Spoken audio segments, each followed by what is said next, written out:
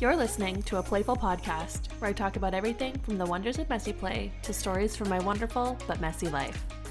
I'm Mariah, and I'm the creator of A Playful Purpose Learning for Littles, and I'm so glad you found me. All right, let's get this party started.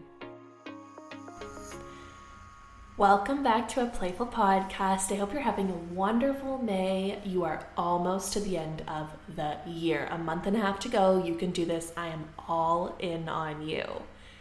And today's episode, I'm hoping, is really going to inspire you to embrace ease for the rest of the year.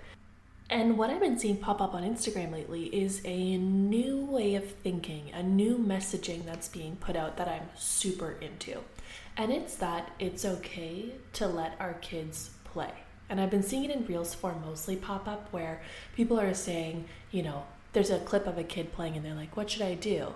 Should I extend their thinking? Should I add a new prop? What should I do? And then the kind of flip is that you should do nothing. You should let them play. You should trust their own play. And I love this. And I've been having a lot of conversations about it as well following my Scholar's Choice webinar, which was all about keeping it simple with systems and routines. If you want the slides for that, I will put a link in the show note. And the conversations are stemming from the fact that during the Q&A, I super casually mentioned that I don't plan. And it was right at the end, so I didn't really elaborate on it, but this is entirely true. I basically don't plan unless I'm being evaluated, because then of course you need to submit those lesson plans and everything that match with whatever you're being evaluated on. But on a normal day, on a normal year, I don't really plan. And to me, daybooks have always felt like a waste of time. It felt like I was filling something out, literally for the sake of filling it out, because I didn't refer to it, I didn't need it, and that's because our routine was so strong. And when you have a strong routine and you have that weekly rotation of workshops, which is my favorite way to teach, then it's kind of a waste of time and a waste of space to just write down Monday, writer's workshop from 9 until 9:20. Like, I know we're doing that. No one needs to see that that's written down. It doesn't give me any additional information than what I already know on the schedule that's posted in our room. And that's one of the beauties of using that workshop style teaching that helps bring you through that week with ease and bring you throughout the day with ease, because you know every Monday you're doing writing, every Tuesday you're doing math, every Wednesday you're doing STEM. You don't need to be writing that down just for the sake of writing down when it's cyclical and reliable.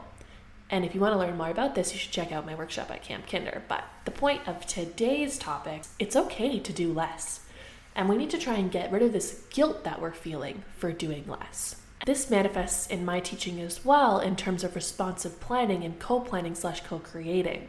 And that's because I'll be swapping centers either in the moment because interest is waning or something else is emerging, or more formally with the help of my students, and co-creating during those play blocks and planning during those play blocks all contributes to not working outside of work hours, which is something that I really got reliant on toward the end of my time in kindergarten in Ontario. Because before I was spending all weekend prepping things and lesson planning, and I wasn't achieving that balance that I needed to continue to be a good teacher, because my entire life was just focused on teaching, and therefore I didn't have balance, and therefore I was getting really burnt out. And really the main issue that I'm hearing about educators leaning into this approach, the main conversations I'm having about the fear of this more student-centered approach to planning, is that people are feeling guilty about being caught. People are feeling guilty about, quote unquote, doing nothing. And I've been there. I've been walking around the yard, drinking my Tim Hortons, marveling at all the learning going on, maybe chatting with one of my teammates, and then admin pops out, and they're there to deliver a message or to bring you a student who arrived late. And all of a sudden you feel like you're caught. You feel like you need to leap into some sort of fake action, essentially. Leap into a task, start talking to a student, start cleaning something up so that you don't look bad.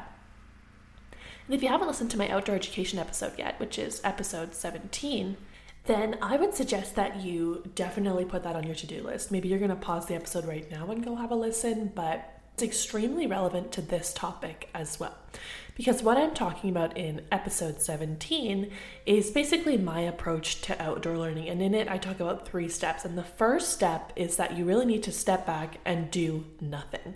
You need to be able to observe the learning going on so that you can adopt a shift in mindset into seeing that when we think there's nothing going on, really everything but nothing is going on. And it's really important that we sit back, observe the learning so that we can see firsthand that there's so much rich learning going on all around us just by default. And when we can see this for ourselves, we can start to feel more and more confident that it's okay to let our students be in the lead. It's okay for us to take that back seat of their learning so that they are the driver. They are the main stakeholder pushing the inquiry, pushing their learning, pushing their boundaries, and we're there to guide them. But the pressure is not on us to be the knowledge keeper, the planner, the leader of the classroom.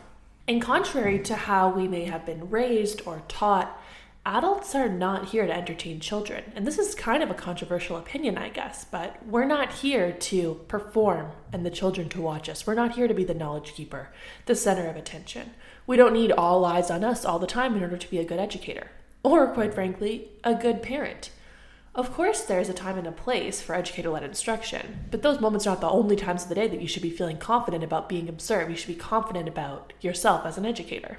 I just want you to imagine for a second a world in which you have an evaluation coming up. Maybe it's your NTIP year, maybe it's your 5-year evaluation, whatever it is. And you have invited your admin not during your one circle time of the day. You've invited them to come watch you during play, during outdoor learning. And I've done this, by the way. And I was so nervous to be seen doing nothing. But it was the only time of the day that they were available to come observe, and it just so happened to be our play-based learning block. And I certainly wasn't going to change our routine or schedule to accommodate their visit, that I was already kind of like, whatever, no one loves being evaluated. But it went really well. It was great. I didn't do a formal circle time. I just did my normal playtime routine, circulating around. And what they saw was just an average day in my classroom. They saw proactive and responsive behavior management. They saw me trying to extend inquiry and the kids not really caring. They saw us co-creating centers and cleaning things up together. They saw teamwork. They saw me connecting with students. They saw me working with my partners. It felt like, just a true evaluation of me in that moment of that year as an educator. It wasn't this dog and pony show that I was putting on for 20 minutes for the sake of being evaluated. It was just a true glimpse into what our classroom was like.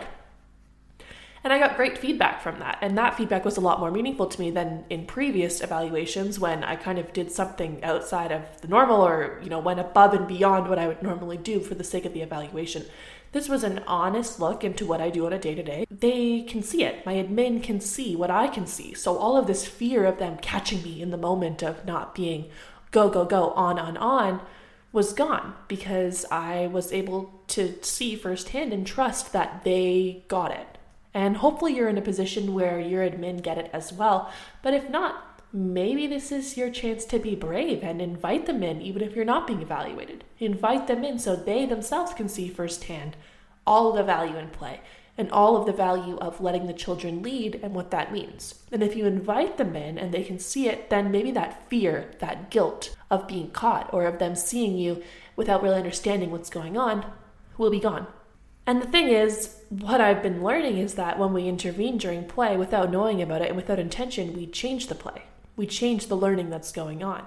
So by not doing this, we're actually honoring our students where we are. We're honoring them as the leaders of their play. And obviously there's instances where it's extremely beneficial to engage in play with our little, whether we're modeling different ways to play or we're encouraging a progression from parallel play to play together, or we're helping resolve social conflict. You know what I mean? There's tons of scenarios in which, of course, it's helpful for us to sit down, hunker down, and play. But I'm talking about when you aren't needed. I'm talking about when your class is happily engaged and playing, whether you're outside, whether you're inside. Why do we feel the need to intervene? Because of appearances? Because we don't want to look like we're having a break? Like we don't want to look like we're having a nice, easy day? For goodness sake, someone think that we're not hustling and go, go, go all the time? I'm not suggesting that you're going to sit back and drink your coffee with your feet up every day, all day. But honestly, if you need to do this for 5 minutes, then do it. You'll probably be better off and recharged afterward. There's tons of things we can be doing without needing to be 100% immersed, involved with our students. We can be documenting, pulling a small group, swapping out centers, cleaning that big mess, filing something, checking in with a student one-on-one, writing out our day plans for the next week. These are all important parts of our job that need to be done that often get cast aside, or they often get squished into that after school time or taking up part of our personal time. when they don't need to be. Embracing these quiet moments in the day is one of the main ways that you're going to be able to stop prepping all weekend. By embracing those moments where you're not needed to be doing things you're not needed to be doing, you can do the things you need to do. That was a really bad sentence, but you know what I mean.